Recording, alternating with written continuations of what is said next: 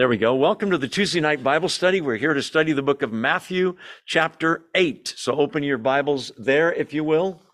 Matthew, chapter 8. We've come through 5, 6, and 7, which is the Sermon on the Mount, considered the greatest sermon ever, or speech even ever given. And so in chapter 8, we saw some demon possession in right around verse 16 or so. Let me just pull that thing off of there. Demon-possessed were brought to him, and he drove out the spirits with a word and healed all the sick. The backstory of Matthew, if you're here for the first time or haven't been here for a while, is that this is one of the 4 Gospels, obviously, which are the biographies of the Lord Jesus. They're each a little different because they're told from a different angle, a different perspective of what they saw and remembered. Matthew is proving his case, almost like a lawyer, that Jesus is the Messiah, the rightful King of Israel.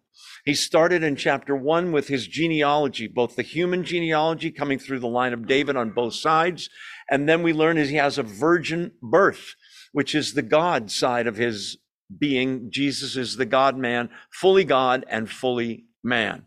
Then we saw that he has a forerunner, somebody announcing that he is the coming one that will save Israel. That's John the Baptist. We saw some hatred of Jesus before that with Herod ordering that all the children in Bethlehem under the age of 2 be slaughtered because he's trying to stop the King of the Jews. We saw Gentiles worship him in that chapter, which were the Magi coming from the east. They had heard about his star, and they came to worship the new king. Interestingly, it's Gentiles in the most Jewish of the 4 Gospels. Having done all of that, then we saw his credentials as a speaker teaching in the Sermon on the Mount, Matthew 5, 6, and 7. Incredible wisdom and the standards for Christian behavior. And if you read Matthew 5, 6, and 7 with an honest heart, you will admit, I can't do this. And that was his point. The high moral standard is there so that people will cry out and say, I need a savior. In comes Jesus. But he has to make us aware of our need for that. Now, starting in chapter 8, he's going to show you that he has total power and authority. And in chapter 8, we saw all kinds of healings. There's a bunch in a row that occur, and of all sorts. We said that the common thing, if you notice, look at Matthew 8, chapter 8, starting in verse 1. The first guy is a guy with leprosy. Do you see that? All of these people have something in common, we said last week. The man with leprosy is a total outsider. He can't be a part of worship. He can't go to the synagogue or the temple, can't be around people. He has to yell unclean so people will stay away from him. Jesus heals that man and is willing to do so. Then there's a centurion who's a Gentile, an outsider in terms of the Jewish religion. He has such faith, Jesus is amazed at his faith. Let's see, verse 10. The kind of faith he has is he's got a servant that's more like a son to him who's very ill with a paralysis of some kind. Look at verse 6 for that. Jesus offers to go and heal him, and the man says, no, I understand authority. You don't have to come to my house. You just say the word. Long distance, wireless healing. And he heals him. Amazing. And then verse 14, he heals Peter's mother of a fever. You'll notice sometimes he speaks when he heals. Sometimes he says nothing and heals with a touch. Sometimes it's both. It's different every time. Matthew is making his case. This Jesus is no ordinary man. He is the King of Israel, the Messiah, the God-man, fully God and fully man, proving it by his authority over disease so far. Then in verse 16, more that were demon-possessed are brought. He drives out those spirits with a word and healed all the sick in verse 16 to fulfill a prophecy in Isaiah. So, verse 18, We really left off right around verse 18. So those of you that are here in person, so I know that you're awake, say amen. Amen. Okay, good. Those of you on Zoom, I can't hear you, but wave. I see amen from Zoom land. Somebody's sign. Beautiful. Okay, verse 18 is where we're going to pick it up. When Jesus saw the crowd around him, he gave orders to cross to the other side of the lake. That's kind of amazing to me. Most televangelists, most preachers, the bigger the crowd, the better. When he sees the crowd, he says, let's go to the other side of the lake. We got work to do there. Turns out there's something that has to be done and something that has to be accomplished on the way there. But he is not interested in big crowds just for the crowd's sake. So he gives orders. We're going to the other side of the lake. They have a boat, one of the boats, and the other Gospels tell us that other boats are going to go with them, like a little flotilla going across the lake. The lake is the Sea of Galilee. It's really more of a lake than it is a sea. They're on one side. They're going to go to the other side, which would be the east side. They're in Capernaum at this time. Verse 19, we talked about these briefly. Let's go over them. This is Jesus teaching on counting the cost of following him. Verse 19, then a teacher of the law, that's a scribe, Jewish authority on the Old Testament, came to him and said, "Teacher, I will follow you wherever you go." Very self-confident, very bold assertion, right? Jesus replies, verse 20. Notice he doesn't say, no, you can't come, or yes, join us. He says, I want you to understand what it means to follow me. And he says, foxes have dens, birds have nests, but the Son of Man has no place to lay his head. Meaning Jesus is living his life trusting God for the most basic necessities. He doesn't have a house. There's a point in the Gospel of John where it says, I think it's chapter 7, and each one went to their own house, and Jesus went to the Mount of Olives. Meaning, in a sense, he's homeless. He's got all kinds of friends that he can stay at Peter's house or John's house or whoever, but he's not concerned with that sort of thing. A scribe would be on the wealthier side of society, number one, an expert in the Jewish law. Number two, he would be, if he joined Jesus and the 12 apostles, he would probably be the most educated one and probably figures he's going to have a cabinet post when this guy becomes king. He hasn't counted the cost. He's too anxious, too quick. Jesus says what he says, and that's the end of it. You notice verse 21 is a different person. What's implied is maybe the guy didn't come along. He was too hasty. Guy number two, we'll call him, is in verse 21. Another disciple said to him, Lord, first let me go and bury my father. That's verse 21. Do you see that? I'm willing to follow you. First, let me bury my father. In our culture, if someone said that, you would assume his father must have just died. The poor guy, let him do the whole burial for a few days and the memorial. He'll gather up his things and he'll follow. That's not what it means. Let me bury my father was a metaphor or a phrase that was used in that culture for, I can't follow you now until my dad passes away. He's not saying his dad has died or his dad is ill. He's saying, I need the inheritance that I'll get when my dad dies. Then I'll be set financially. Then I can come. One guy is too anxious. The other guy is too hesitant. Now you can understand the need for the financial security, right? Here's the thing. Jesus says, this is from a Tim Keller sermon. Jesus says, crown me as king of your life or kill me. You say, boy, that's so harsh. There's nothing in between.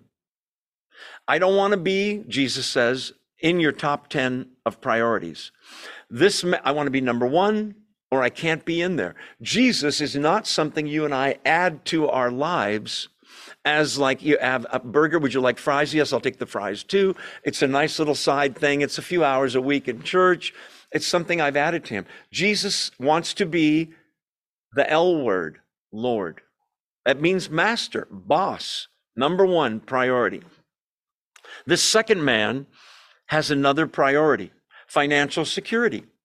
That's understandable as the head of the household, or maybe he's a single man, I don't know. We all want that. Jesus is saying, I don't want to be number 2 or 3, I want to be number 1. So the second man is too slow. By the way, the Jews, the reason we know his dad didn't die is the Jews did not do, you may know this, the Jews didn't do embalming. You know what that is, right? They had to get the body in the ground as fast as possible. If you notice, Jesus dies on the cross, they quickly take it down. Joseph of Arimathea and Nicodemus go to the high priest and say, can we have the body? And they let him have the body. They quickly wrap him with spices and strips of cloth and get him in the grave before sundown, which is the end of the day, whenever sundown was at that time of the year. So they don't embalm. The second man is more concerned with other things than Jesus. Keep reading. Jesus says in verse 22, follow me and let the dead bury their own dead. Or literally it's let the dead bury the dead. You say, what does that mean? He's saying let the spiritually dead bury the physically dead. Those that are spiritually alive see the priority of God in their lives. Those that are spiritually dead do not. They see it as an add-on to their lives. Verse 23. So there's only so many places in the boat. That's why there's guys coming and saying, let me jump in here, kind of thing. So the other, as I told you, the other Gospels mention there's flotilla. There's other boats going with them. Then verse 23, he got into the boat and his disciples followed him into the boat. Let's see. Verse 24. You all know this story. Suddenly, a furious storm or tempest, if you have some translations, came up on the lake so that the waves swept over the boat. But Jesus was asleep. The disciples went and woke him, saying, Lord, save us. We perish. We're going to drown. We're dying. Don't you care? That's the problem. Let's read that before we move on. Okay. He got into the boat. The disciples follow him in the boat. Now, when you read verse 24, the first word, at least in NIV, is suddenly. Most storms in California, at least, don't happen this suddenly. It turns out the Sea of Galilee, if you know anything about, we're at somewhere around 2,000, 2,200 foot elevation here, maybe 1,900, I don't know. You go down to the beach and you might be 10 feet above sea level, depending on how high up you are, 20 feet, 30 feet above sea level. The Sea of Galilee is in a bowl with mountains around it, and it's 600 feet, listen, below sea level, with high mountains, so that the winds sometimes suddenly come up, and it can be flat as glass, the sea, and suddenly, out of nowhere, tremendous storms. Keep in mind, some of the guys, not all, but some of the guys on the boat with Jesus are professional fishermen. Where do they fish? In the Sea of Galilee. If anybody knows that sea and the storms, it's them. And these are the same people that are freaking out. That's the Joe translation of this passage, right? So, a giant storm comes. We're about to see a demonstration of 3 things. The authority that I mentioned earlier, but in a whole new category. So far, we've seen tremendous wisdom. We've seen authority to heal diseases, cast out demons. We're about to see authority over nature because he is the creator. Look at John 1:1 and 1:2, and you'll see that he's the creator. Also, Colossians 1, Jesus created everything that was created. But there's something else. I mentioned earlier, he has 2 natures. He is fully God and fully man.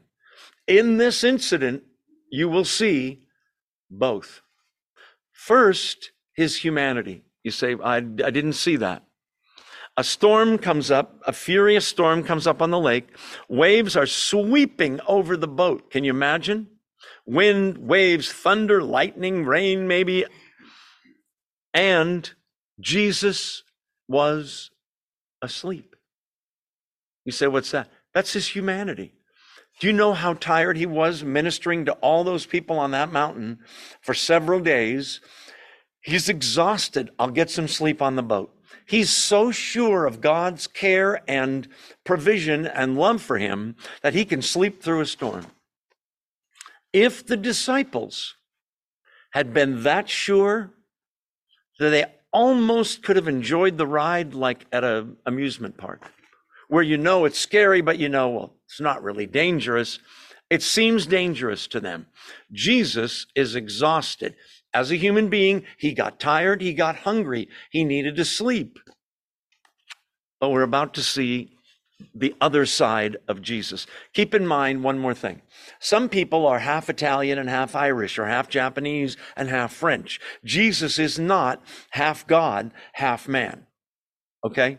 This is hard for us to understand. He's fully human, 100%. 100% human, 100% God. He started out as 100% God for eons in the past. He took on the additional nature of humanity. Philippians 2 talks about that. Okay.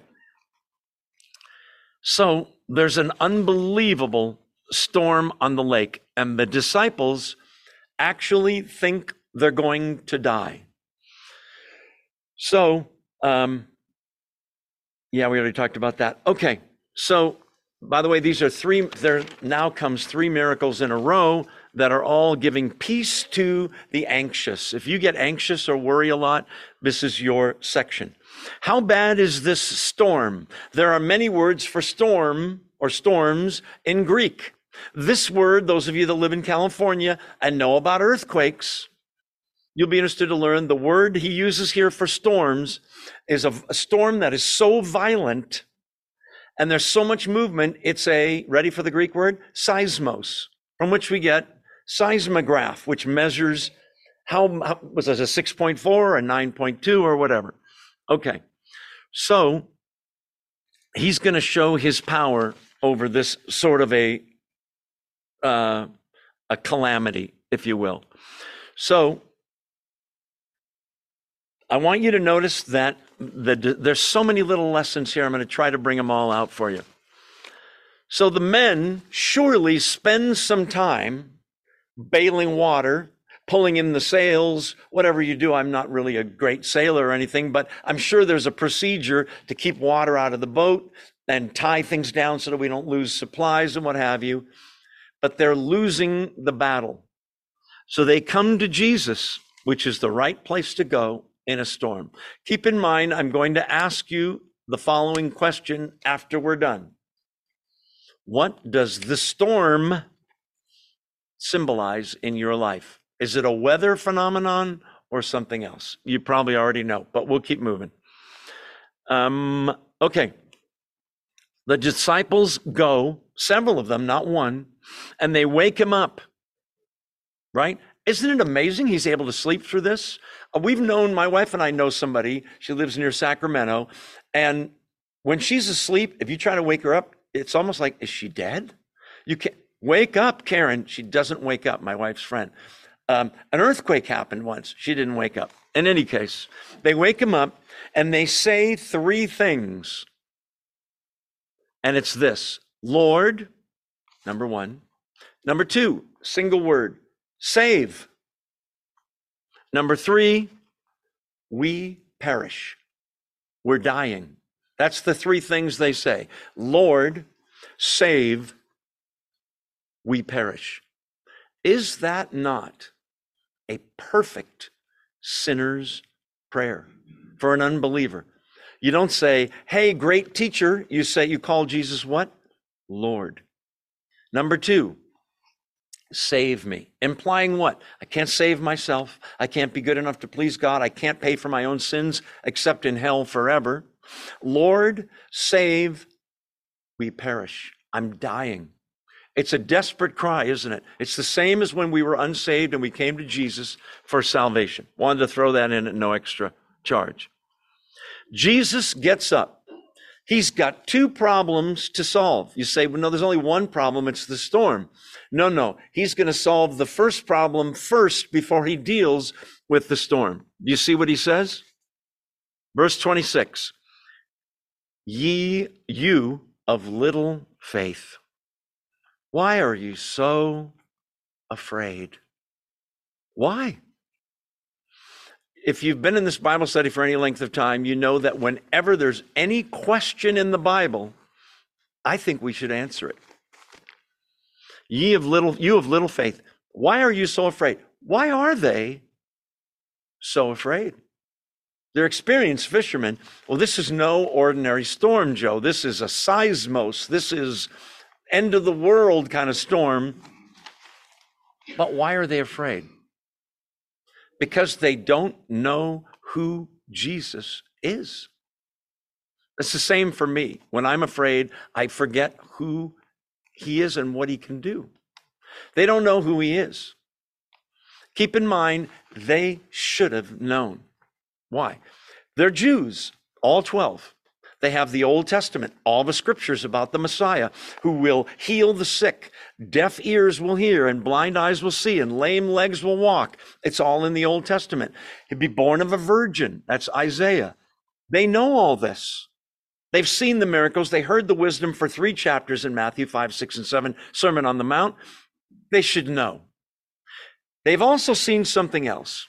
When he says something's going to happen, it happens every single time. To the centurion, go home. Your servant's healed. What? And then they get word that his servant was healed at the moment he said that. What's your point, Joe? What did he just say?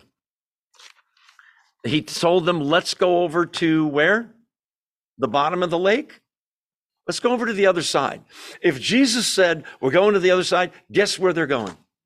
They're going to make it. They should have known. I know if I was on the boat, would I have been Mr. Calm? No, I'd be screaming too. We're dying. Lord, save, we perish. Lack of faith.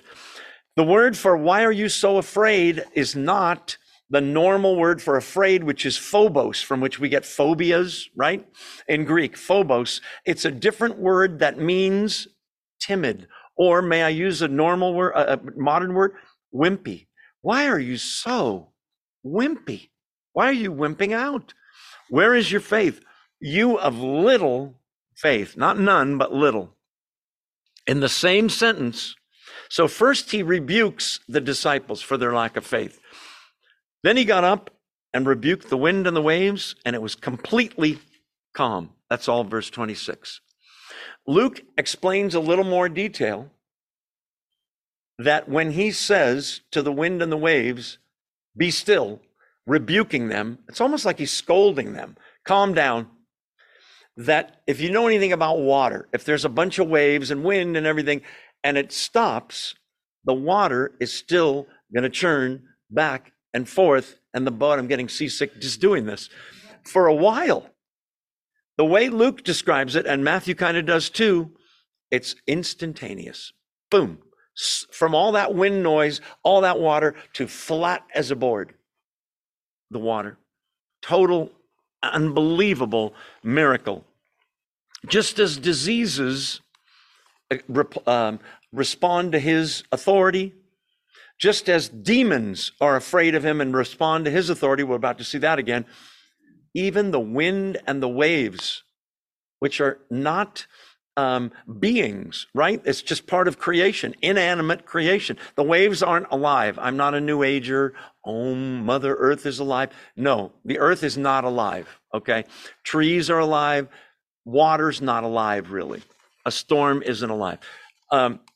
By the way, I'll throw this in. Some commentators mention this. I don't know that I buy it. Some commentators said the reason this storm comes up, some said this, is to test their faith. Might be true.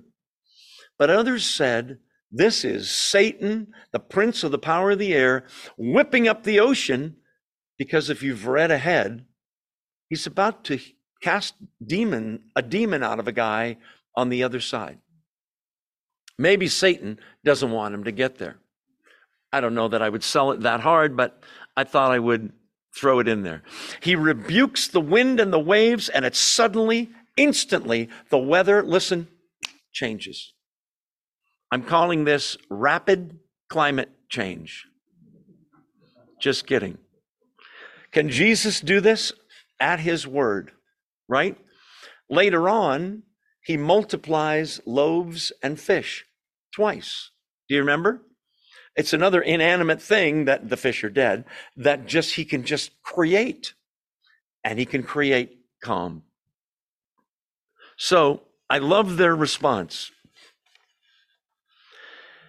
The men, verse 27, were amazed. And by the way, there was other people in the other boats next to them that were probably saying, what the heck just happened? The men were amazed, verse 27, and asked, what sort of man is this? Even the winds and the waves obey him. What kind of person is this? Remember my rule. If there's a question, we answer it. What kind of man is this? No kind of man could do this, right? You ever try this when it's stormy? Go outside. Stop. You'll get wet and you'll come in and be embarrassed. Jesus is unique, the God-man. That's the only kind of person that can control the wind and the waves. So in the span of a few minutes, they saw his humanity. He's conked out, so tired, he's asleep. He's bushed. And his deity. Shh, to the waves, and they stop. Mind-blowing power. If they didn't believe who he was with the other healings, they better get a clue now, right? So I asked you earlier, what do the storms represent? Weather phenomena or something else? The answer is the storms represent all the possible problems and bummers you and I can have in our lives. And I don't mean, oh no, we're out of butter. I mean severe health problems. Some of you have gone through them. Some of you are going through them now. I mean severe money problems, a crisis in your marriage or your family where people aren't talking to one another, problems at work, problems with all kinds of things in our lives. Each of those things, I want you to think of them as a storm, okay? Now, like the disciples, Jesus is with you in the storm, right? I would understand them freaking out more if he was somewhere else in Jerusalem and they're in the boat by themselves. What are we going to do? But he's right there. He said we're going to the other side. Storms are interesting for another reason. Where are these guys? They're in a boat on the Sea of Galilee. Are they disobeying Jesus? No. He said, let's get in the boat. We'll go to the other side. Interestingly, a storm occurs even though they are totally in obedience to Jesus, right? There's none of them that said, no, I'm staying on this side. I'm not going. They obeyed him. They got in the boat. The point is this. If you're going through a storm in your life, probably it's not because, what did I do to deserve this? Right? You might be totally obeying God. I will say this. If you are obeying God and a storm comes, it might be that Satan wants to discourage you from obeying him. See, Joe, God doesn't care about you. Look at this crisis you're in. Where's your God now? Right? Jesus is with them in the boat. Jesus is with you in the boat of your life. Okay, but could he prevent all the storms from happening? I believe he could. Well, then why doesn't he? Is he just enjoy us freaking out? No, listen. Storms, you all have faith, right? Faith is a muscle. And muscles, the thing about them is the more you use them, the more they grow. The less you lose them, they atrophy or shrink. Storms are the gymnasium of faith. Brian I don't want to embarrass you, Brian. I won't even look at you, so in case people don't know who you are, but maybe he's on this side. You don't know. Brian went through an unbelievable storm, a crisis of faith, where those of us who know him were reasonably sure he's dying. They even said so in the hospital. The next few days are crucial, and then it's over. There he is. I know if you ask him when you're having a cupcake, did your faith shrink or grow during that time? He'll tell you it grew. I've asked him this. It grew leaps and bounds. Their opportunities, storms, are to trust God, to realize our own mortality and weakness, to realize his power, to learn something, to humble us, to grow. I can't explain to you why you're going through what you're going through. All I can say is Jesus, if you're a believer, is in the boat with you. And there's a reason for this. It's a gymnasium thing, an opportunity to trust him. James chapter 1, verse 2-4 says, it's a weird one. It's about encountering trials and temptations and testing. Count it all bummer. No. Count it all joy, my brethren, when you encounter various trials, knowing that those things produce in us maturity, growth. No gymnasium, no growth. So that's important. Let's see. He also says in the Gospel of John, my peace I give you. He gave it to him, didn't he? He hoped they would have had the faith to not freak out, but they said, Lord, save, we perish. Kind of interesting. Lord confesses his deity. Save is what they need, and we perish is them admitting we're totally helpless here. Hurry it up, right? The only other thing I'll say about the storms is this. We love this story. You know why? Because the answer comes instantly. So, are you in a storm? Financial, health, interpersonal relations, addiction. There's 1,000 storms. It could be financial problems. Listen, and you're praying. Don't expect every answer to be, boom, done. Because sometimes he makes us wait. Because that too is a faith gymnasium. But eventually he comes through. How do you know that? Because he is your Father, God is, and he absolutely loves you. Psalm 50, verse 15. Call upon me in the day of trouble. I will deliver you, and you shall glorify me. In the parallel accounts in Mark and Luke, they tell the same story, but they add a detail Matthew does not. He calms the storm. They're blown away, right? And they say, what kind of man is this? Mark and Luke add that they are exceedingly afraid. They were afraid of the storm, the wind, the waves, the sound, dying, drowning, the water, the boat going down. They're more afraid in Mark and Luke, in the Greek, of Jesus. They see him in a whole different power light, where he's revealed a little more of his power, and they're kind of like, whoa, that was a heavy duty. Let's see. There are scriptures, Psalm 89. Listen to this. O Lord, God of hosts, who is mighty like you, O Lord? Your faithfulness surrounds you. Listen. You rule the raging of the sea. When waves rise, you still them. It's a fulfillment, isn't it, here? Are these Jewish guys? Yes. Had they heard that? Probably, right? Should have remembered. But they think that's Lord, meaning God the Father, not this carpenter from Nazareth. Wrong. The same. So they see his humanity, they see his deity, they see tremendous power. We already talked about that.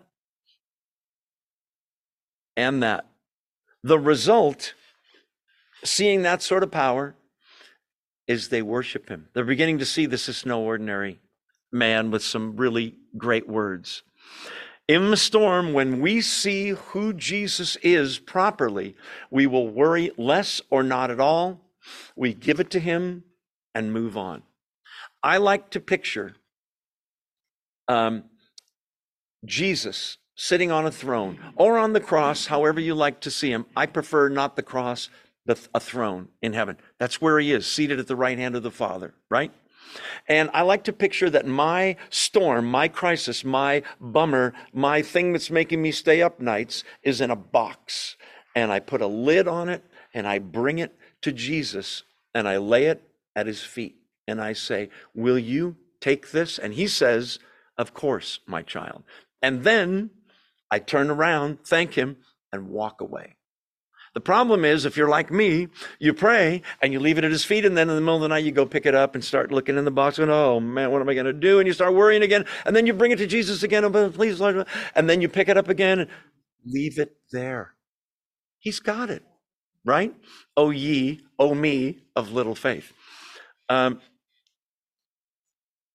think we can move on now. Yeah. All right. Is it time? No, it's not time for our break yet. Are you still awake? Say amen. Amen. Okay, good. Those of you on Zoom, beautiful. Okay. Storms are midterm exams, tests that God allows. In this world, Jesus says, you will have tribulation, trouble. But be of good cheer, I've overcome the world. Let's move on. Now they're going to get to the other side, just like he said they would. Let's see. Verse 28.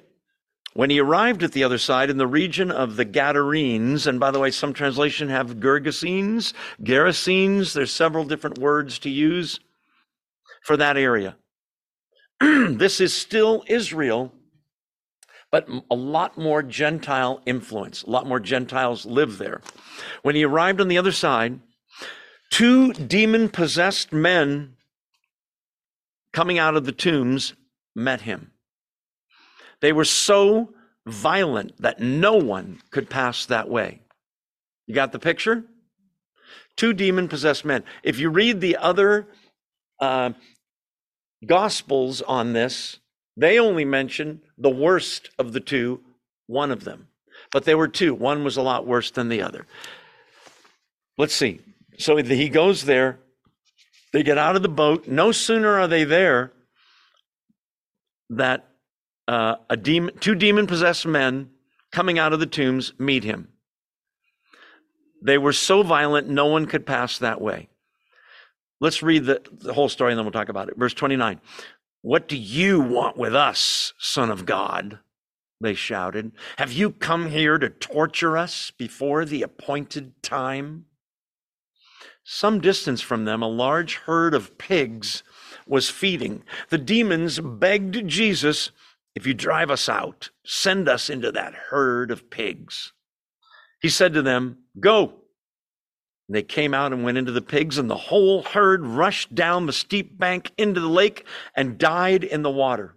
Let's stop there for now. Go back to verse 28. Here they are, 2 demon-possessed men that are so scary, verse 28 says, that they're so violent, no one could pass that way. There are stories of people being demon-possessed that somehow have extra normal strength to do amazingly scary things. I'm picturing people going to near the tombs and these guys beating them up or cutting them or scaring the you-know-what out of them. So, remember, the disciples are with Jesus. He said to go to the other side. Oh no, another storm. 2 demon-possessed men. Pretty scary situation.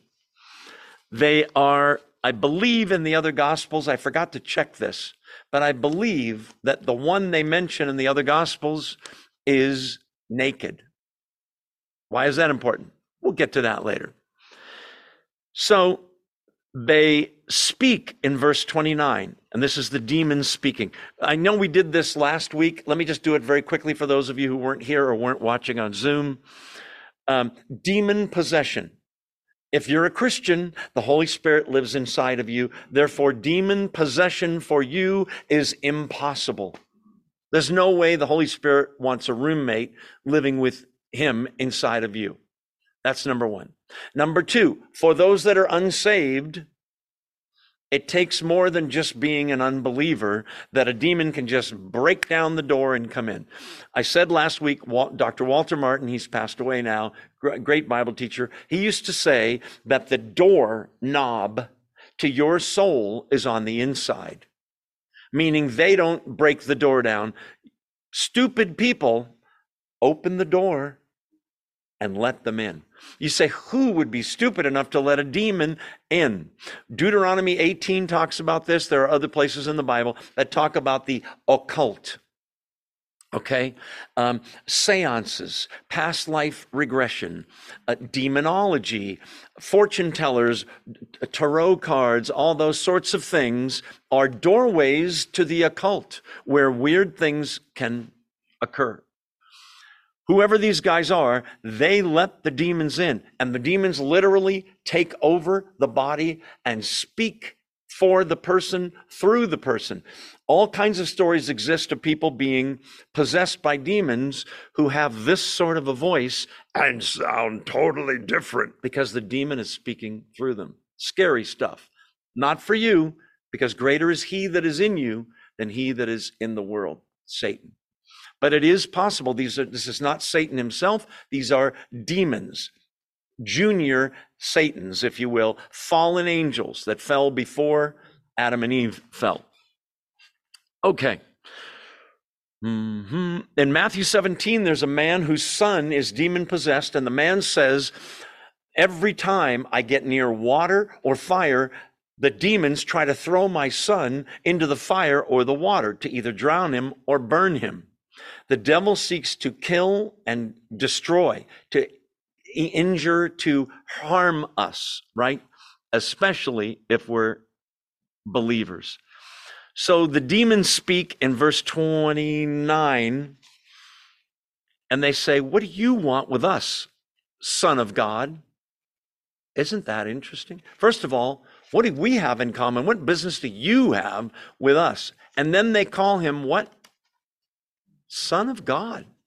Are they right? They're right. You're going to see that the demons have incredibly accurate theology. Watch.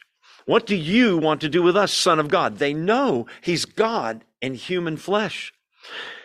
Have you come here to torture us before the appointed time? They know he's going to judge the whole world and that they have torture in their future. Hell, into the abyss forever. Right on. So you're saying they're Christians? No. They believe it all here. James says, no, it's not James. I think it's Christ that says, no, it is James. You believe there's one God? You do well. Listen, the demons believe and shudder, meaning with fear. They know it up here. I believe there's a place called Tokyo, don't you? I've never been there. I don't even want to go there. The fact that there's a Tokyo and I believe it affects my life zero on a day-to-day basis. But I also believe Jesus was the Son of God who died for my sins and rose from the dead. And because of that and my faith in him, that I have total forgiveness for sins past, present, and future. And as my Lord, he influences my life. There's something I believe, but it's more than just here. It's here. Do you see the difference? The demons believe here. Son of God, they know, right? I almost think they call him Son of God because coming from them, consider the source. If they think he's the Son of God, maybe he's not, but he is. Let's take our 2-minute break and stretch our aging bodies. There's all kinds of snacks back there, and you can't leave until you finish all of them. Make sure you say hello to someone you don't know. Those of you on Zoom, hang with me. I'll be back in 2 minutes. Don't go away. All right, we're back. Welcome back to the Tuesday night Bible study. We're in the book of Matthew chapter 8. And we've got demon-possessed men on the shore who live in the tombs. Isn't that interesting? Where dead people are, that's where they live. Probably making it a little spookier. So they say, what do you want with us, Son of God? Have you come here to torture us before the appointed time? By the way, in case you're interested, the appointed time is John wrote it, is Revelation chapter 20, verse 10, where Jesus judges Not only the world, all human beings, but all of the spiritual world, saved angels and the unsaved angels. Have you come to torture us before the appointed time? Jesus does not answer. Do you notice? By the way, to answer that question, no, he hasn't, but he's got his priorities as well. We're going to find out that human beings, those of you that are animal activists might not like this, human beings are of greater value than animals. I love our animals. I love all animals. Human beings are of a higher value to God because they're made in the image of God than animals. Why are you mentioning that, Joe? Verse 30, some distance from them was a large herd of pigs feeding. We learned from the other Gospels, there's 2,000 of them, pigs. Wait, isn't this Israel? Yes. And aren't pigs unclean and Jews can't eat pork? Yes. This shows the the Gentile influence in this area. There's 2,000, a big herd of 2,000 pigs, which are Old Testament unclean animals. Are you saying I can't have a ham sandwich or a bacon, lettuce, and tomato? No, for Christians, you can eat whatever you want. If you don't eat pork, it can be for other reasons, but don't not eat pork because you think you're pleasing God by doing that. Okay, because in Mark it says he declared all foods clean. Okay, 2,000 pigs, a large herd, is feeding. The picture is it's up on a mountainside with a steep incline down to a cliff, down to the Sea of Galilee. Got the picture? We're about to watch the Pig Olympics for diving. So the demons say in verse 31, I want you to notice their theology. They know he's the Son of God. They know he will judge. You know what else they believe in? Prayer. You say, what? They don't tell him what to do. They ask permission. They begged him. The demons begged Jesus, verse 31, if you drive us out, send us into the herd of pigs. Now, part of me thinks, just because you said to do that, I'm not going to do that. If you study demon possession, you find that demons, and this is mentioned in the Gospel of Matthew, chapter 12, they always want a body, some kind of body to inhabit. Otherwise, they're disembodied spirits. Somehow they can't affect the physical realm as much if they don't have a body to inhabit. So they suggest, since we know we can't beat you, you notice there's no arm wrestling, there's no fight with swords. Jesus says, one word is all he speaks, right? It's the word go. So, but they beg him, let us go into the pigs. The next best thing, at least we'll have a body. Maybe we can stampede and kill some people. So Jesus answers them and says the word go. Verse 32. They came out and went into the pigs, and the whole herd rushed down the steep bank into the lake and died in the water. Wow. Question number one. Is this unfair to the pigs? Those poor pigs, right? They never knew what hit them. They just crazily ran down there and all drowned. Answer, as I said, human beings are way more valuable to God than animals. They're unclean animals in Israel. He's sort of killing two birds with one stone. Question number two that has been asked, and I'll tell you right now, I don't have the answer. What happened to the demons? They live in the bottom of the lake now? Are they disembodied because the bodies died that they were in? Did the demons die? I don't think so, but I don't know. Doesn't say. But I'll tell you this, wasn't good, right? The diving competition didn't go the way they wanted it to. But they're no longer in the two men that were demon possessed, and that's the important thing. So the whole herd rushes down the steep bank into the lake, and they die in the water. Wait, how many pigs did you say there were? The other Gospels say 2,000. Which brings up the question, wait a minute, how many demons were in these dudes? A lot, right?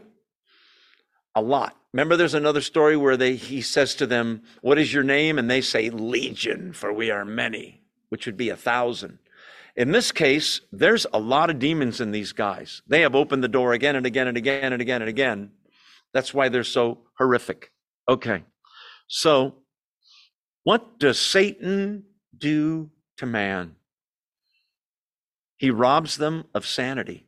You see that in these men. He isolates them. They're living among the tombs. He makes them evil, right? Makes them scary. They have no joy of friends or family at home. And he condemns them to judgment. That's what we see here. That's what Satan does. What Jesus did for these men, he will do for anyone who calls upon him. Irony. You know what irony is? Something ironic in this story. What just happened? Jesus calmed the storm. And what did the disciples say? Who is this guy? Right? Ironically, the disciples who have faith say, who is this guy? Ironically, demons, the next story over, say, Son of God. They know. It's not enough to know. It's got to be here and change your will and change your life. Okay, so now comes almost the reverse punchline in the story. Okay, the surprising end of the story. We've already seen him do miracles, so if you're reading this for the first time, you kind of figured, oh, he cast demons out before. He's going to beat these demons out of this guy somehow, these guys, and he does. The pigs is an added bonus. You go, whoa, that's a trip. Can you see the disciples' faces as the storm gets calmed, and now they watch a whole herd of pigs go flying down a mountain and swan dive into the lake and drown? They just blown away. What power, you say? Those, verse 33, who were tending the pigs ran off, went into the town and reported all this, including what had happened to the demon-possessed men, right? They run into town. You guys, you're not going to believe this. There was this pigs. Wait, slow down. What happened? Those two demon-possessed weirdos that are ES. This Jesus guy shows up, casts the demons out of them. The demons go into the pigs. 2,000 pigs just died. Now, if you're a pig farmer, that's a huge loss to your inventory, right? Huge. Okay, just mentioning that. So they report everything, sort of like the tattletales. You're not going to believe this. In other stories, like the woman at the well in John 4, the Samaritan woman, do you remember? He reaches her. She goes into town and tells them about him.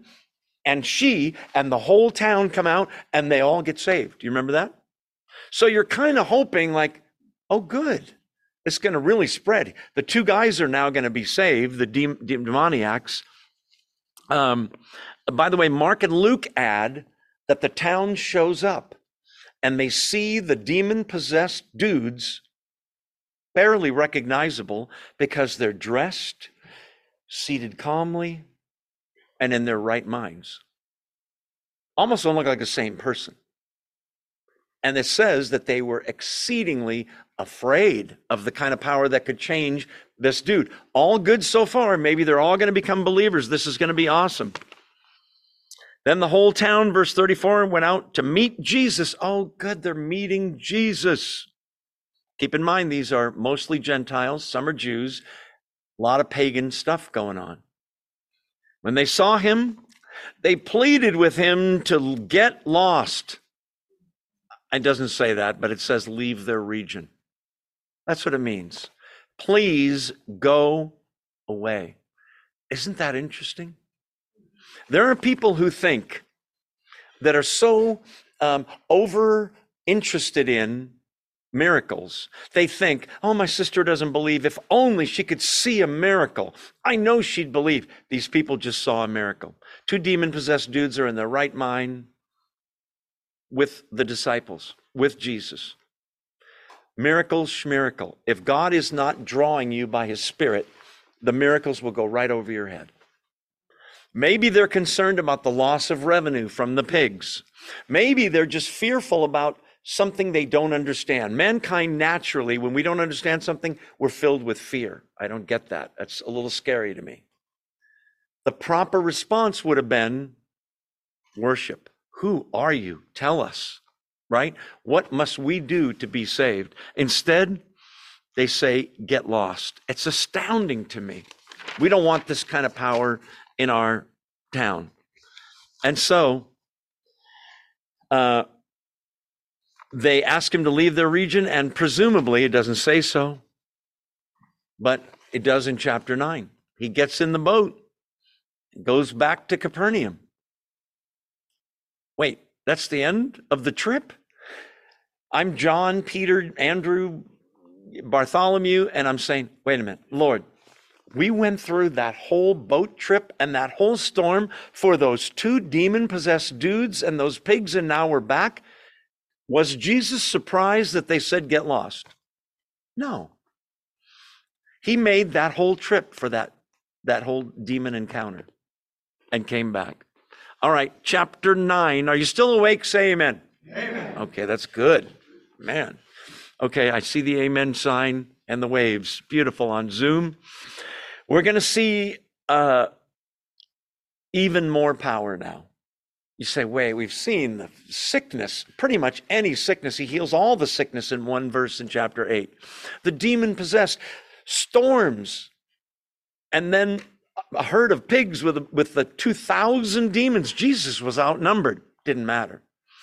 Just when you think it can't get more amazing, verse 1, chapter 9. As Jesus stepped into a boat, crossed over, and came to his own town. That's Capernaum. That's his headquarters. Small town, still there today on the Sea of Galilee, west side, across the lake. Some men, verse 2, brought to him a paralyzed man lying on a mat. Okay, we got to stop there because Matthew is interested in the facts, just the facts, ma'am, like Jack Webb from Dragnet. Remember that show? What he leaves out is 4 guys are carrying their friend, okay, on a mat, like a stretcher, if you will. And they carry him to this house where Jesus is speaking. Matthew, leaves all this out. Pardon me. What the other Gospels say is, they're there, we're here to bring our friend to Jesus. Oh no, it's packed. Did you get tickets? No, they were sold out. There's lines out the door. They can't even get in to see him. Option 1, the 4 guys. Let's go home and try another day. No. Our poor friend is paralyzed. Option 2, let's push people out of the way. No, it's not polite. Jesus probably wouldn't like that. Option 3 is just ridiculous. Let's go. Oh, look, there's a stairway that leads to the roof. Let's bring him up on the roof. Take the roof apart. Where is he in the house? Okay, it looks like 23 feet from that wall. So if we go up on the roof, we could estimate how many roof tiles that is. We'll just take apart the roof. We'll fix it later, of course. Make a big enough hole that the 4 of us can lower him down with ropes somehow so that he just comes right down in front of Jesus. If you're the paralyzed man, you're probably going, you guys, let's try another. How about Thursday? What if you drop me, right? No, let's do it. You guys? Yeah, let's do it. Okay, so they go up on the roof. They pull the tiles off the roof. We don't know whose house it was. In Jesus of Nazareth, the movie, it's Peter's house. Isn't that interesting? We don't know. So that's just conjecture. So the man has palsy or paralysis, by the way. Isaiah 35, 5 and 6. Listen, predicting the Messiah. Listen, Jews would know this. The eyes of the blind shall be opened. The ears, deaf ears shall be unstopped. The lame paralyzed, shall leap like a deer.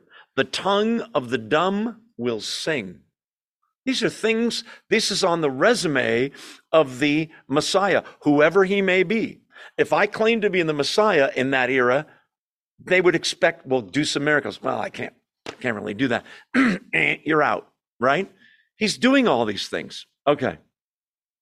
By the way, that prophecy continues. Waters shall burst forth in the wilderness, streams in the desert. It's a Messiah prophecy. Okay, so here comes the weirdest verse in this chapter, in my opinion. Some men, verse 2, brought to him a paralyzed man lying on a mat. When Jesus saw their faith, what? When Jesus saw their faith. Can you see faith? No. It's not a thing you can see. It's something that you know exists, so do I. It's like love. You can't see love. It's like the wind.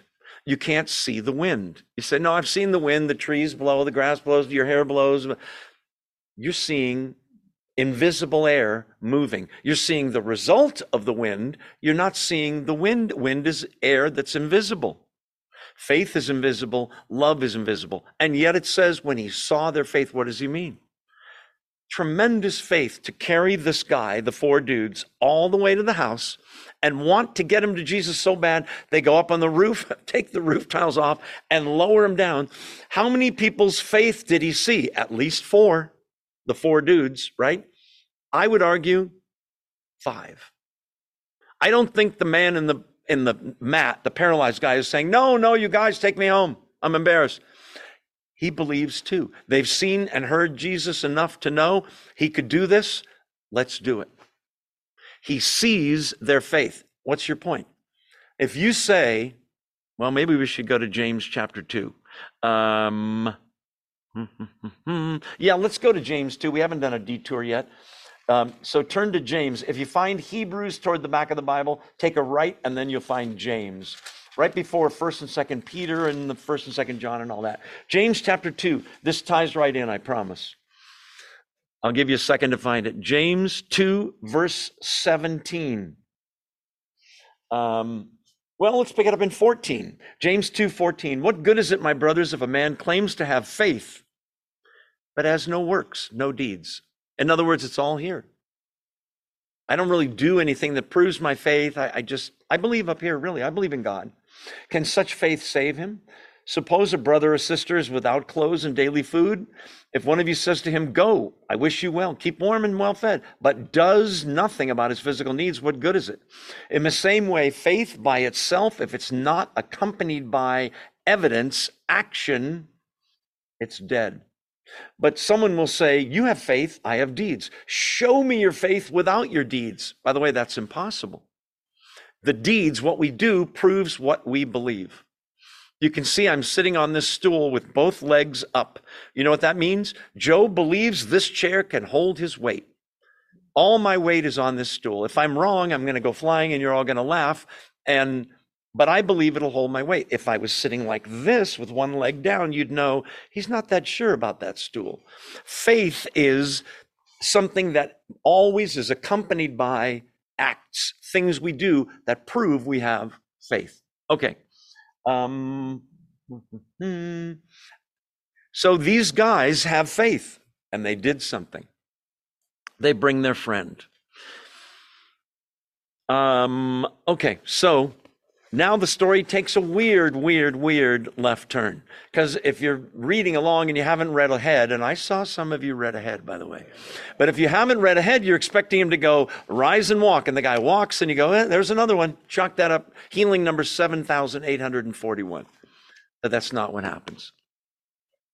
When Jesus saw their faith, their plural, 5. 4 guys, paralytic. He said, drum roll, take heart, son, be of good cheer. Your sins are forgiven. Now, I don't know, but I have a feeling the 4 dudes that are still on the roof looking down with the ropes, remember them? Are listening. And what did he say? He said, your sins are forgiven. Thank you. That's nice, but that's not why we're here. He's paralyzed, in case you didn't notice, Jesus, right? That's not why they're here. Or is it? Let's see. So he says an astounding thing. All through the Old Testament, do you know what it says about forgiving sins? Only God can forgive sins.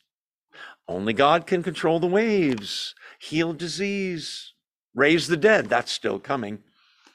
Only God can forgive sins. So for a Jew to say, your sins are forgiven, all the self-respecting Jews would say, blasphemy, absolute, unless he's God, which, come on, he's a man. Be of good cheer, your sins are forgiven. Okay, we need to stop here for a second and think logically. Is the paralyzed man a believer? Well, he has faith. We know that.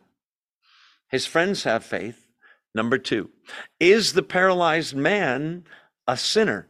Duh, every human being is a sinner. Let's get that out of the way. Some are worse than others. Is he saying that the man's paralysis is because of his sin? Probably not. Okay? I want to separate his sin from sin as an overarching blanket statement. What do you mean? I mean this. In a sense, all disease, all sickness, all injuries, all deaths are a result of sin. Adam's, Eve's. And we inherit SIN positive. It's a disease like HIV positive. We're all SIN positive. So that's why we can get sick, we can die, we can get injured, we can be hurt. Adam and Eve, before they fell, no way could any of those things happen. So in a blanket statement, yes, sin is the reason he's paralyzed. Now the question comes, you mean his sin, the paralyzed guy? Not necessarily. Right? Okay. Point number two. Jesus says to the man, be of good cheer. Cheer up. Your sins are forgiven. I learned two things from that, and I'm not the only one. Number one, be of good cheer. Cheer up means the man is also suffering from depression, sadness, great sadness. You mean because he's paralyzed? No. Because if he said, be of good cheer, get up and walk, I've solved your bummer, that's one thing. The man is drowning in sorrow over his sin. How do you know that? Because he says, be of good cheer. I'm going to solve your problem now. The biggest problem is not your paralysis, it's your sin. The biggest problem is always spiritual, not physical. Listen, would Jesus forgive the sins of a man who wasn't sorry for his sins? Answer, no way. No way. What if the man said, I'm not even sorry? Now we got a problem. The man his friends are taking him there to get him healed of his paralysis. The man knows, I've been drowning in sorrow over my sin. Remember Matthew 5? First beatitude, blessed. Who's really blessed, Jesus? The poor in spirit, the ones who mourn over their sin. This guy's mourning over his sin. The reason I know is he says, be of good cheer, your sins are forgiven. Let's keep reading. At this, some of the teachers of the law, that's the Pharisees, the scribes, the religious leaders, the hypocrites, the Jewish head honchos who hate Jesus, who are jealous of Jesus, who are legalists and pretty much mostly phonies, the teachers of the law said to themselves, praise God, the man's sins are forgiven. Did you hear that, Harold? No, they don't say that, do they? This fellow is blaspheming. But they don't say it out loud. They just think it. Verse 4, knowing their thoughts, because they thinking in their heart these things. What's that? Another proof of his deity. Are you making a list? What do you mean? Omniscience, the ability to know everything. He read their thoughts. Do you know that God can read your Thoughts. Somebody up front went, because they knew what I was going to say. God can read your thoughts. Be careful what you think. Do you catch yourself like I do, starting to think stuff and I go, I don't want to think that, Lord. Pull me back to where I need to be. He knows what they're thinking. So, knowing their thoughts, Jesus said, why do you entertain evil thoughts in your hearts? Wait, what evil thoughts? What are they thinking? He's a man. He's not God. He's not the Messiah. Therefore, he's blaspheming forgiving sin. Is that evil? Yes, because it's wrong, and wrong, right? He is God. He can forgive sin, we're about to see. Has that authority. So this is a whole new realm here. We've seen his power over storms, disease, demons. Now, the wind, the waves, all that storm. Now, authority over sins. Authority over men's eternal destiny. Why do you entertain evil thoughts in your hearts? So here comes his logic. And this might surprise you, so listen up. Are you awake? Say amen. Amen. Verse 5. Which is easier to say, your sins are forgiven, or to say, get up and walk? So there's a question. We always answer the question. Which is easier to say? Imagine you're here. I'm sorry for this bad analogy, but I'm Jesus. There's a guy here that's all paralyzed and can't move at all. His friends lowered him through the roof. And I ask you, which is easier to say? Your sins are forgiven, or rise and walk? The answer is, it's easier to say your sins are forgiven. You know why? Because you can't prove it. There, his sins are forgiven. And you're looking, going, looks the same to me. Sins being forgiven is not something that you see visibly, right? It happens in the spiritual realm. Could God see the sins being forgiven? Absolutely. Angels? Yes. Humans? No. We don't have those kind of eyeballs. So it's easier to say that because you can't prove it. But it would be harder to say, rise and walk, because if he doesn't walk, you're going to go, you're a fraud. Let's go, Harold. But I'm going to turn that on its head and show you, because he's about to heal the man, isn't he? And make him walk to prove, look, if I can do that, I can do the other harder thing. Because, listen, I misspoke on purpose. What's the easier thing to say? The easier thing for Jesus is to say, rise and walk. Why is that? Because what did it cost Jesus for that man's sins to be forgiven? Just like all the Old Testament saints and believers in the past who were looking forward to the coming of the Messiah, who are saved by the Messiah's sacrifice, you with me, on the cross. This is before the cross, a year or two before the cross, maybe more. Jesus knows your sins are forgiven. God knows he's going to die on the cross 2 years and 6 months from now. The sins are forgiven. What does it cost Jesus? A painful, torturous, embarrassing, bloody death. Which is easier?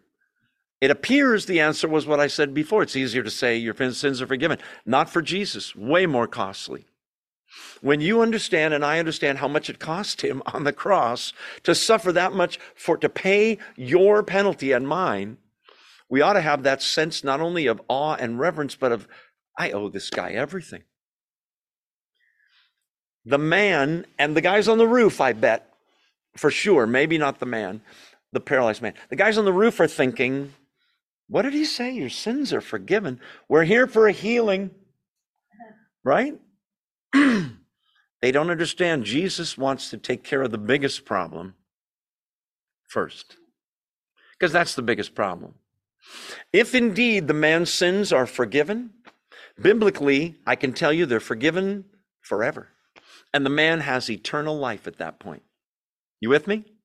How good is that? Huge.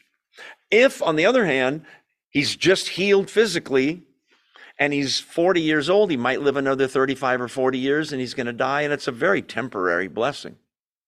So do you see that the forgiveness of sins is way bigger, more important to God, and it ought to be to us.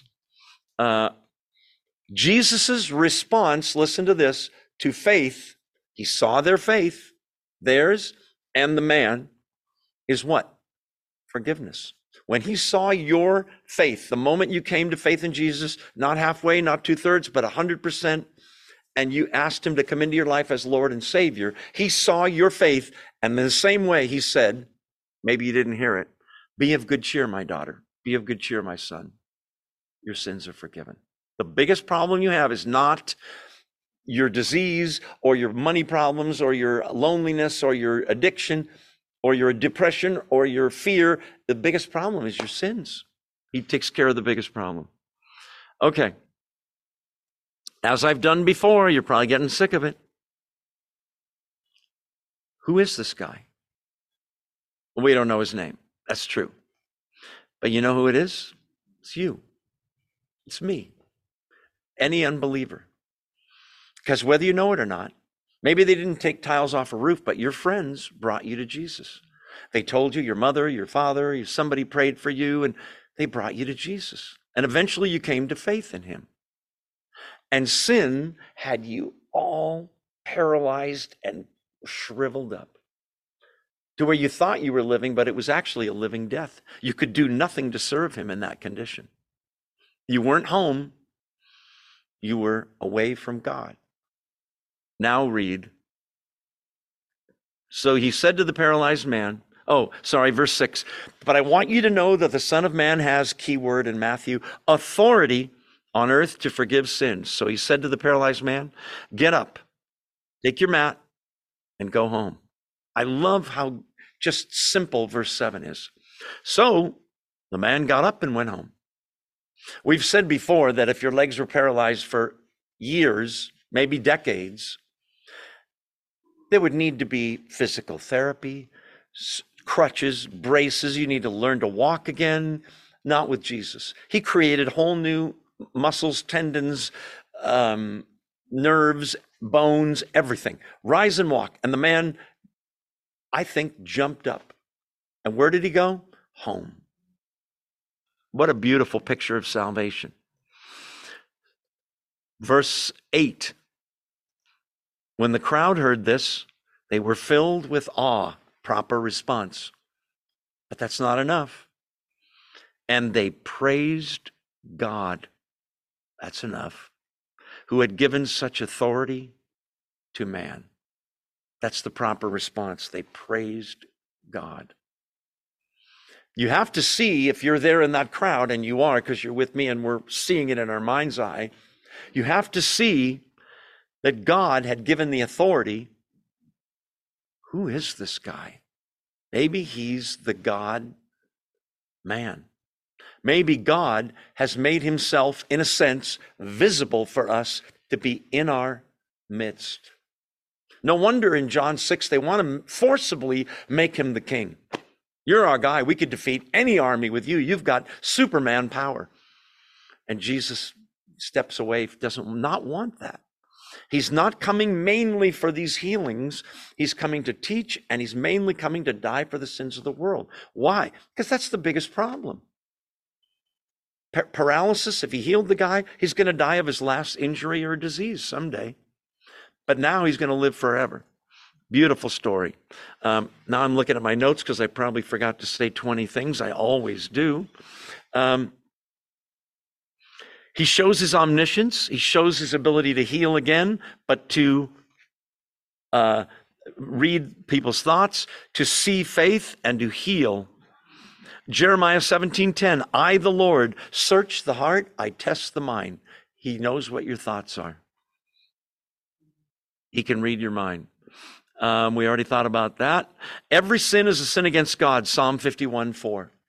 David says, against you and you alone have I sinned, even though he sinned against Bathsheba and her husband and his wife or wives, right? We are just about out of time. Let's introduce the next story, and then we'll pray and get out of here. But the proper response, isn't it, is to be filled with awe, praising God who had given such authority to men. And the guys got busy fixing the roof pronto. Amen. Probably put solar up there just to, okay. Verse 9. Okay, I'm not going to tell you the answer to this question, but I'm going to raise it. Look at this little story. We've had all these healings and healings and healings and healings and amazing things. Why is this weird story here now? There's a really good reason. Verse 9, as Jesus went on from there, he saw a man named Matthew sitting at the tax collector's booth. Follow me, he told him. Matthew got up and followed him. What? No miracle? No fancy schmancy? While Jesus was having dinner at Matthew's house, many tax collectors and sinners came and ate with him and his disciples. And the Pharisees aren't going to like that. But the context has been all about Jesus' authority, healing, power over the waves, demons, power to forgive sins. Why is this here? To find out the answer, you have to come back next Tuesday night. Let's pray and we'll get out of here. Thank you, Father, that the God we serve, his Son, Jesus Christ, our Lord and Savior, has unlimited, tremendous power over every single storm we could encounter. There is nothing too big for God, too big for Jesus Christ. Help us to remember that, God. So we ask the question, how big is my God? And the answer is beyond calculation. Therefore, help us to not be timid, ye of little faith, but instead to trust you through the storms, to have the faith to bring people in prayer or in our words to Jesus for healing, maybe spiritual healing, the most important kind. And lastly, God, we see the glory of the Lord Jesus Christ and we bow in submission. And as we said the day we were saved, Lord, save, we perish. And you responded with forgiveness, with grace, with gifts, with eternal life. Indeed, Father, we owe you everything. We pray these things in the name of the Lord Jesus Christ with great thanksgiving. Amen. Make sure you say hello to someone on the opposite side of the room. They're waiting to see if you'll say hello. Those of you on Zoom, thanks for being here. Have a great night. God bless.